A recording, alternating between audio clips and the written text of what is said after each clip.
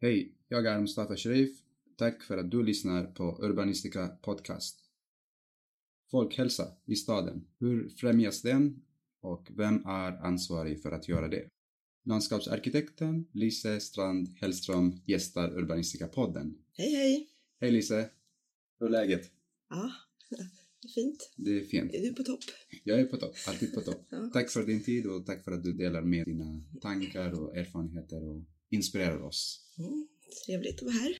De flesta som känner dig eller jobbar med dig vet hur aktiv du är fysiskt. Så jag vill gärna att du får med den här energi i avsnittet. Så Lisa, berätta mer om dig själv. Vad brinner du för och vad är din passion?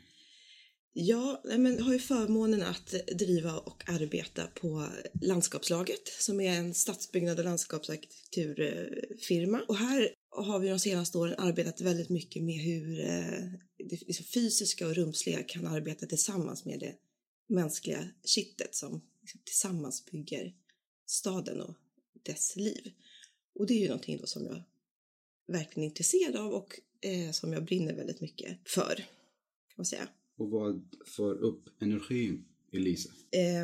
Ja, men dels då på det här yrkesmässiga planet så är det ju ibland när jag känner att nej, men den fysiska planeringen, det är svaret på hela planetens överlevnad och mänsklighetens överlevnad. Då kan man få väldigt mycket energi och känna att det man gör är jätteviktigt. Och sen har jag varit väldigt inspirerad av den här boken som Jonna Bornemark har skrivit om det omätbaras renässans. Hon är filosof på Södertörns högskola, där hon väldigt enkelt sammanfattat beskriver de här olika sanningsbegreppen då, intellektussanningar och ratiosanningar. Jag upplever att stadsbyggnad är väldigt mycket en balansgång mellan de här sanningarna. Där intellektussanningarna ju är då hur man har arbetat i humaniora, konst och religion. Och ratiosanningarna är det här mätbara som i mångt och mycket präglar vårt samhälle i stort. Vi kommer in senare också på hur mätbart är folkhälsan i staden. Men för att börja med, vad är folkhälsa? Är det något nytt begrepp i stadsplanering eller stadsutveckling? Eller den har funnits innan? Ja, nu borde jag haft med mig ett papper här där jag kan citera Aristoteles. För redan Aristoteles sa ju någonting i stil med att det finns några saker vi ska tänka på när vi bygger städer och människans välbefinnande är en av dem. Det är uppenbarligen ingen ny fråga då, utan det är något man har pratat om i 3-4 tusen år. Och sen i modern tid så är det väl i alla fall sedan 70-talet har man ju studerat hur barn rör sig allt mindre och kortare sträckor och sådär. Men begreppet folkhälsa har vi kanske använts mest de senaste 10 åren. Och nu verkar det nästan bli ett omodernt ord igen. Om man pratar om rörelseglädje eller välbefinnande eller så. Men jag tänker nu i den moderna stadsplanering, hjälper inte utegym eller en park för att främja folkhälsan? Eller finns det andra faktorer som vi måste tänka på? Ja, men det är ju en otroligt komplex och svår fråga. Där ett utegym är jättebra för de redan frälsta. Men man kan ju bara titta på vilka som är i ett utegym. Det är ju helt ovetenskapligt om man bara generaliserar här. Så är det ju ofta ganska vältränade människor som känner sig väldigt bekväma och självsäkra i sina kroppar redan som det är. Och i stadsplaneringen tror jag att vi gör störst nytta om vi jobbar med de som inte tycker om att röra sig, så att säga. Jag är också lite inspirerad av en forskare på GH som har skrivit om att det finns 3 logiker för att röra sig. Att det handlar om dels då prestation, att man vill tävla mot andra eller sig själv. Eller att man tränar liksom för träningens skull, för att man liksom vet att det är bra. Eller så tränar man för att man vill åt en upplevelse i första hand. Och det kan vara att gå ut med hunden eller naturen, eller man kanske... Ja, så träningen kommer liksom som en bihang till någonting annat. Ja, vem är ansvarig för att främja de här aspekterna? Ja, men alltså ytterst måste det vara regeringen som ska se till en långsiktig samhällsekonomi någonstans. Eftersom vi vet att det är så otroligt stora samhällsekonomiska värden som redan och på sikt kommer försvinna i liksom sjukvård eftersom hjärt- och kärlsjukdomar och psykisk ohälsa skenar nästan de. Men sen på kommunal nivå så finns det ju förstås massa olika riktlinjer på olika, alltså friyteguider och mobilitetsstrategier och sådana dokument som ska hjälpa till att få den fysiska planeringen att vara rörelseglädjefull. Tala om den kommunala nivå. Så kommunen vill bygga bostäder, maximera exploateringstalet, få in människor, bygga en tät stad. Hur tar man upp folkhälsan i en tät stad? Hur ska man tänka? Hur ska man tänka? Ja. Eller också hur ska man göra? Ja, alltså någonstans så är det väl som många andra sådana här komplexa, svåra intellektusfrågor då. Att det är, man måste bygga liksom kunskap brett. För det går inte att lösa i ett liksom stuprör. Och det handlar ju om det här vanliga att det är bra liksom gång- och cykelbanor. Det ska vara nära till kollektivtrafikpunkter och man ska göra liksom vardagen lätt att göra rätt som man brukar säga. Men sen är ju väldigt mycket i hur man jobbar i skolan, även med liksom idrott och hälsa som ämne, men även hur man tar sig till liksom förskola och skolor och sådär. Och där ser man ju att föräldrar är ett jättehot mot barnens liksom, ja. Nej, men för att man ofta liksom både skjutsar dem till förskola, skola, men också att man är dåliga exempel, att man själv rör sig väldigt lite och så. Men människor är ju ganska lata av naturen. Man låter ju inte heller barnen gå själv. Alltså den här självständiga rörelsen då som är så viktig, att man lär sig utforska stan och sin omgivning. Den reduceras ju hela tiden. Varför tror du att föräldrarna tillåter inte sina barn att gå själva till skolan? Ja, men man är väl generellt väldigt orolig då att det ska hända saker, att barnen ska komma bort på olika vis. Och du jobbar mycket med barnfrågor som landskapsarkitekt. Hur ser du på förskolegårdar, skolgårdar nu för tiden? Ja, men det är ju så att i storstäderna, speciellt i Stockholm kanske, där jag jobbar mest, så vet ju alla att de är för små mot de rekommendationer som någonstans finns. Och alla vet det här och det görs liksom ändå. Så att någon typ av rekommendationer måste ju, eller liksom regler måste ju till så att man säkerställer vettiga mått, eftersom yta är det enda som inte kan tas igen sen. Många andra aspekter för liksom just barn går ju att justera och kompensera på andra sätt. Vad är den rekommenderade ytan? Ja, för förskolegårdar så ska de ju vara minst 3000 kvadratmeter stora, så att man hinner liksom få upp farten och rätten till skrubbsår och den diskussionen. Men sen är det också ett mått per barn då, som ska vara 40 kvadratmeter per barn.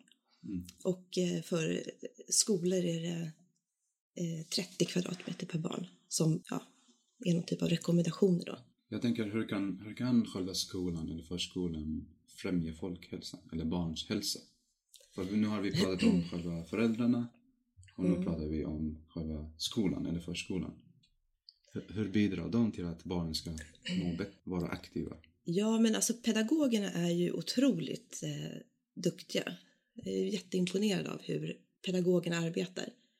Särskilt kanske på förskolorna där man har en större möjlighet i liksom läroplanen att utforska sin kropp och miljön och naturpedagogik och allting sånt där. Ja, men det som vi har sett då, till exempel som de gör, det är ju verkligen att de lär vissa barn att liksom klättra, de lär sig att bara gå på promenad, hur man tar sig kollektivt runt i en stad och upptäcker andra delar och hur, det handlar ju väldigt mycket om tilltro till sin egen kropp och vad den kan göra så att man får en bra grundplåt liksom för resten av livet. Har pedagogerna då den största ansvaret för att främja barns hälsa? Nej, det tycker jag inte faktiskt, utan det är nog för stort för dem. Att ta hela ansvaret? Ja, vi är ju ändå ett samhälle där man måste liksom samverka och där de goda krafterna tillsammans måste vilja någonting. Hur bidrar du som landskapsarkitekt? Jag bidrar väl till att lyfta frågan, och när vi jobbar med till exempel barnkonsekvensanalyser och har workshoppar med olika aktörer så tar vi in folkhälsa som en en viktig aspekt där vi kan höja kunskapen både hos kommunala tjänstemän och byggaktörer och civilsamhället eller vilka som nu är involverade. Och sen förstås då med att försöka få till bra och gena gång- och cykelstråk och bra cykelparkeringar i husen och tillräckligt stora gårdar, även bostadsgårdar för den delen. Och få till, parker och natur är ju rätt bra att ha om man vill röra sig fysiskt. Ja, men absolut. Men är det en prio-fråga? Projektgruppen i olika projekt? Nej, inte till att börja med. Men vi kan göra det till det om vi ser att det är en utmaning på den platsen som vi jobbar. Och i de här frågorna så är det lite synd att vi väldigt ofta, eller nästan alltid, kommer vi in när det ska byggas nya bostäder i nybyggnadsprojekt. Och här kan vi ju se att det är de allra största, i alla fall lika stora vinster skulle man ju göra om man kunde göra den här typen av arbete i befintliga bostadsbestånd och områden där problemen också finns. Ja, men här kommer själva frågan om att park eller bostad. Var finns pengarna? Om man bygger bostäder då är det mätbart. Det kommer siffrorna, det kommer pengar. Med parken, det är kanske, vad tror du? Är det mätbart? Är det lönt att investera i öppna ytor? Ja, men på sikt måste det vara det. Eftersom om man ser liksom samhällsekonomiskt på sikt, om vi vill ha ett fungerande Sverige om 50 år, så är det ju självklart värt det. Men om man tittar på budgetår så är det ju kanske svårare att räkna hem. Och man kan ju titta på den här filmen Push, så kan man ju, det är kanske en annan podd. Men Jag tänkte fråga dig om hur var det när du tog dig till skolan jämfört med nu? Nej, men det är klart att det var annorlunda än vad det är nu. Jag menar, då var det ju inte ett fritt skolval, så alla gick ju i skolan som hörde till liksom den skolan som jag gick i, och alla i princip gick ju och cyklade, och några enstaka som ibland blev skjutsade blev ju nästan utfrysta. Det var ju lite liksom pinsamt. Men även på fritiden så var vi ju ute väldigt mycket, eller jag var ute mycket själv och liksom utforskade, men även med kompisar och Finns det några priogrupper som vi ska fokusera på när vi pratar om folkhälsa i staden? Ja, jag tycker att det är de här som inte tycker om idrott och rörelse. Finns det någon ålder på dem? Har vi någon fakta, eller är det bara vem som helst som inte tycker om? För de är olika. Det kan vara en pensionär, det kan vara ett litet barn. Hur anpassar vi?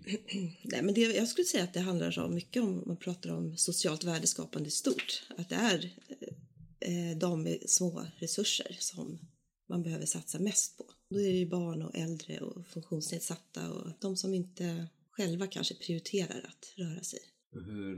Hur gör vi det? Hur vi gör det är lite... När jag pratar om vi, jag menar det olika... Det är staden, vi som jobbar som konsulter. Men jag tycker mycket av de här lovaktiviteterna och prova på är ju bra. För att man måste ju liksom upptäcka vad som finns att göra och aktivera sig med för att överhuvudtaget bli intresserad och vilja börja med en aktivitet. Och då tänker jag att det också handlar om man kommer tillbaka lite till ytor, så har man ju inom rörelse och stadsbyggnad så pratar man ofta om det här med on-stage, off-stage och backstage. Där on-stage, det är liksom fotbollsplanen eller basketplanen där de som redan är duktiga och gillar att synas som spelar. Och sen finns den här off-stage-ytan där man ska kunna titta och bli intresserad och nyfiken och själv vilja prova. Men då måste det också finnas backstage då, där man kan få prova och vara dålig och liksom se om det är någonting för en själv. Och det som är intressant med det här är att det är lite samma strategier som när man jobbar med kulturell hållbarhet. När man pratar om talang, amatör och excellens. Och om man kan få liksom kultur och rörelse att samverka i stan, så kan man ju också, om man tycker om att spela tvärflyt, upptäcka basket eller vice versa. Att man kan jobba ihop de här strukturerna. Ja. Men de här strukturerna, måste de vara utomhus eller kan man samverka inomhus, utomhus? För de tar stor plats av en tät stad.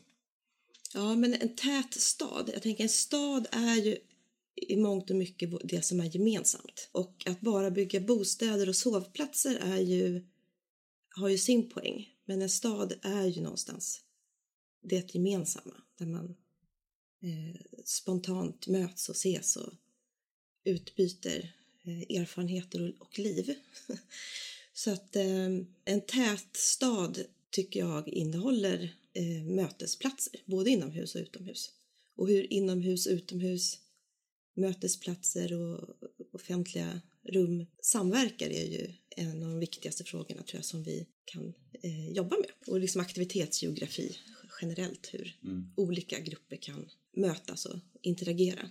Och vad är den bästa eller perfekta platsen utifrån aktivitetsgeografi synpunkt? Vad kan det vara? Nu tänker jag bara på Centre Pompidou för att det är så här att sitta på den där platsen framför att titta på folk. Men om man kommer till Stockholm då så tänker man på Kulturhuset och där kanske man inte hänger så jättemycket på Sergels torg. Men som en inomhus offentlig plats har det i alla fall fungerat ganska bra. Nu hänger jag kanske inte där jätteofta själv längre. Men jag ska se om jag kommer på något bättre under samtalet. Ja, men aktivitetsgeografi handlar mer om att olika ålder eller olika grupper har något att göra inom ett visst geografiskt område. Ja, att man kan ha olika typer av liksom intressen men ändå vara på samma plats. Det kan vara så enkelt att jag skjutsar mitt barn eller cyklar då, till träningen och sen under tiden så kan jag själv liksom ta en joggingtur och låsa in mina saker och jogga, eller jag kan gå på en drejkurs samtidigt som hon spelar handboll, eller jag kan bara gå och fika och så kan jag träffa dig som är där för att du inte går på yogaklassen som är i rummet bredvid. Och så börjar vi prata och sen blir allt jättehärligt. Och poddar också. Ja, precis. Så härligt. Ja, Lisa, vad tror du om, vad är din visionsbild om den smarta staden? Är den en stad där invånarna mår bra, fysiskt aktiva? Hur ser en smart stad för dig? Jag tänker att smart, jag tycker det är ett svårt ord. Jag vet inte riktigt vad smart stad är. Det används så mycket på så många olika sätt. Jag blir lite förvirrad av ordet. Men en bra stad kanske smart. Men jag tror att man måste kunna liksom upptäcka nya saker. Och precis som i liksom yrkeslivet där jag i alla fall drivs av att lära mig nya saker och lägga till nya förmågor, så tror jag att man måste kunna göra det som människa också. Och att man kan upptäcka nya saker som man vill lära sig.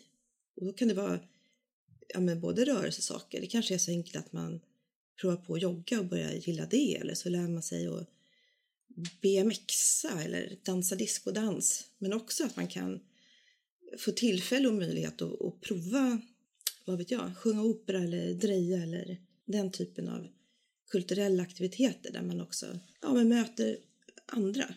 Det som är lite intressant med folkhälsa, som ibland sägs vara den nya hållbarhetsfrågan, det är att det liksom binder ihop ekonomisk, ekologisk och social hållbarhet. Det finns liksom överallt då. Ja, jag tror att om man skulle jobba med folkhälsa väldigt fokuserat i en stadsdel så skulle man kunna få en bra stad på köpet. Kanske lite på samma sätt som om man jobbar jättemycket med barnfrågan så kan man också få en bra stad. Och det kanske är att man lite grann då inte bara jobbar med sanningar. Så du tycker att stadsdelen ska börja kartlägga folkhälsan? Ja, så den typen av statistik finns ju redan. Och då ser man ju att det är jättedåligt på väldigt många platser. Och sen så konstaterar man det.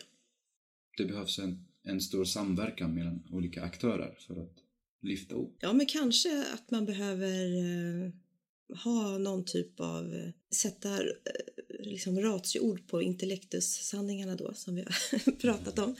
Men och sen måste det ju liksom till en vilja på politisk nivå. Det måste till en större kunskap. Jag menar, vi måste ju börja jobba preventivt med frågan så att det inte blir bara liksom sjukvård och man ska ta hand om alla som redan har blivit sjuka, utan och då är det ju inte kanske friskvård eller bara så här motion på recept, utan det måste ju verkligen till någon typ av kraft som jag tror att det är lite på gång. Det finns många som pratar om frågorna och nu gäller det att prata ihop sig och få en kraft på något vis. Precis. Om jag får av dig en checklista på vad är olika saker som folk som jobbar med stadsutveckling tänker på för att främja folkhälsan. En liten eller en stor checklista. Jag kan börja med kollektivtrafiken. Ja, det är ju bra. men precis, vad tänker man på generellt? Det är ju väldigt mycket att främja gång och cykel. Att kollektivtrafikplatser ska ligga närmare än parkeringsplatsen. Att man ska ha säkra skolvägar. Att det ska finnas tillräckligt stora både då bostadsgårdar, skolgårdar, förskolegårdar, parker. Ser ju det här med inne och ute och relationen, och att det även i byggnader byggs in rätt förutsättningar för att ett vettigt liv ska kunna ske. Både då för rörelse och kultur. Jätteintressant. Vad fokuserar du på när du har en projekt som handlar om folkhälsa? Vad är första tanken du får? Jag tror aldrig jag fått ett sådant projekt från en beställare. Utan det har väl blivit främst, ska jag säga, de här barnkonsekvensanalyserna. Där vi har valt folkhälsa som någon typ av fokusaspekt i nybyggnationerna. Och då har vi väl, tycker jag, liksom lyft frågan, höjt kunskapen och fått folk att förstå kanske att det måste vara ganska billigt eller till och med gratis. Att det kan handla om så enkla saker som en vattenutkastare som man kan hämta vatten i, så man kan dricka när man rör sig. Eller att man också måste samverka med dem runt omkring. Att man gör olika saker i olika kvarter så att området blir en helhet. Det blir väldigt lätt att alla tänker likadant i varje kvarter, och då blir det ju ganska stumt och ointressant för de som kommer bo där. Ja. Så samverkan är jätteviktigt. Mm.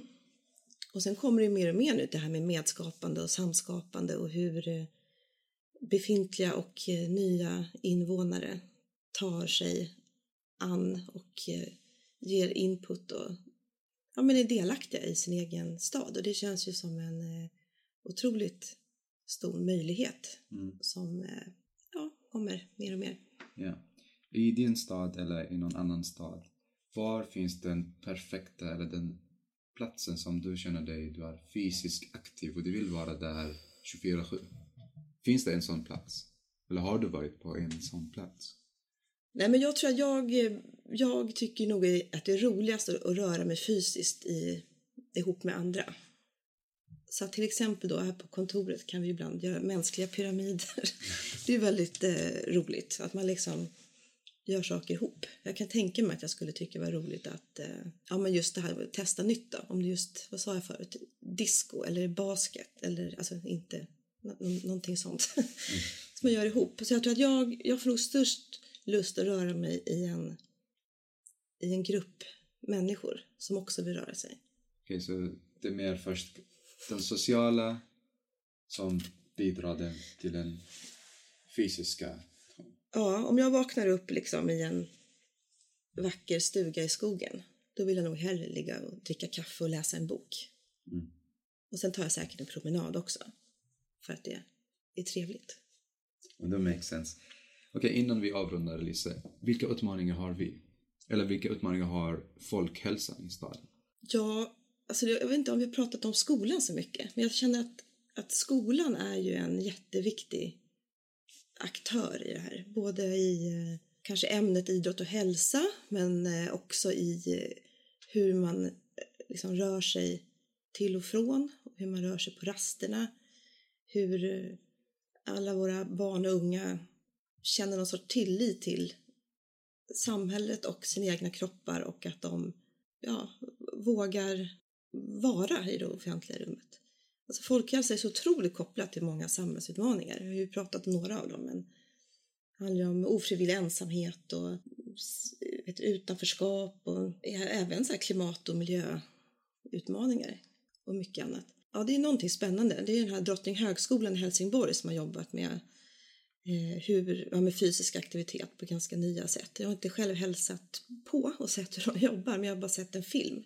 Så jag tycker det känns väldigt inspirerande, som jag tycker att det vore spännande att se lite om de har fått, om det har blivit någon skillnad nu när de har hållit på i 2-3 år eller vad det kan vara. Så skolan är en huvudaktör? Ja, det skulle jag säga. Och sen också hur skolan kan verka utanför verksamhetstid. Att de har fått till bra skolgårdar och idrottshallar och slöjdsalar och sånt som rent tekniskt då går att lösa, så kan ju skolorna vara en mötesplats för även äldre och dig och mig. Ja, för hela staden. Ja, så man kan samnyttja helt kanske de lokalerna och utomhusmiljöerna på ett smart sätt kanske, om man nu ska ta det ordet. Smart stad. Ja. Men tror du att det är en teknisk fråga eller? Ja, men just när det gäller samnyttjande av skollokaler är det mycket en låsfråga. Men det måste ju gå att lösa, när man kan lösa så mycket annat. Eller hur? Det tror jag. Tack så mycket Lisa för din tid. Och nu har jag bara sista 3 frågor. Första frågan är, vad är nästa steg för dig? Ja, alltså jag vill bara fortsätta i den här känslan av att hitta någon typ av metod att få in de här mjuka värdena i den hårda stadsutvecklingen, så att det får en lite bättre värld på något sätt. Tänker du göra det själv eller samarbeta? Nej, alltså själv är man ju inte mycket värd. Man måste ju samverka med alla som är lite smartare än en själv, så att man kan, vi tillsammans kan få till det. Ja, men absolut. Supermetoden. Tror du att det kommer? Ja, men det är klart. Härligt. Och nu är det dags för 3 medskick om folkhälsa. Det kanske är att samverka mer, prata mer om det och ta frågan på allvar. Regeringen kan fundera lite över hur de arbetar med budgeten och se till att det blir en stor satsning på det här för Sveriges skull. Och kom ihåg att människor är lata till naturen. Jätteintressant. Och nu är det dags för 3 hashtags. Okej, då blir det rörelseglädje, folkhälsa och kanske samhällsglädje. Wow. Okej, den är en intressant hashtag. Ja. Bra. Tack så mycket Lisa. Varsågod, det var jättekul att vara här. Heja dig, bra podd. Tack så mycket.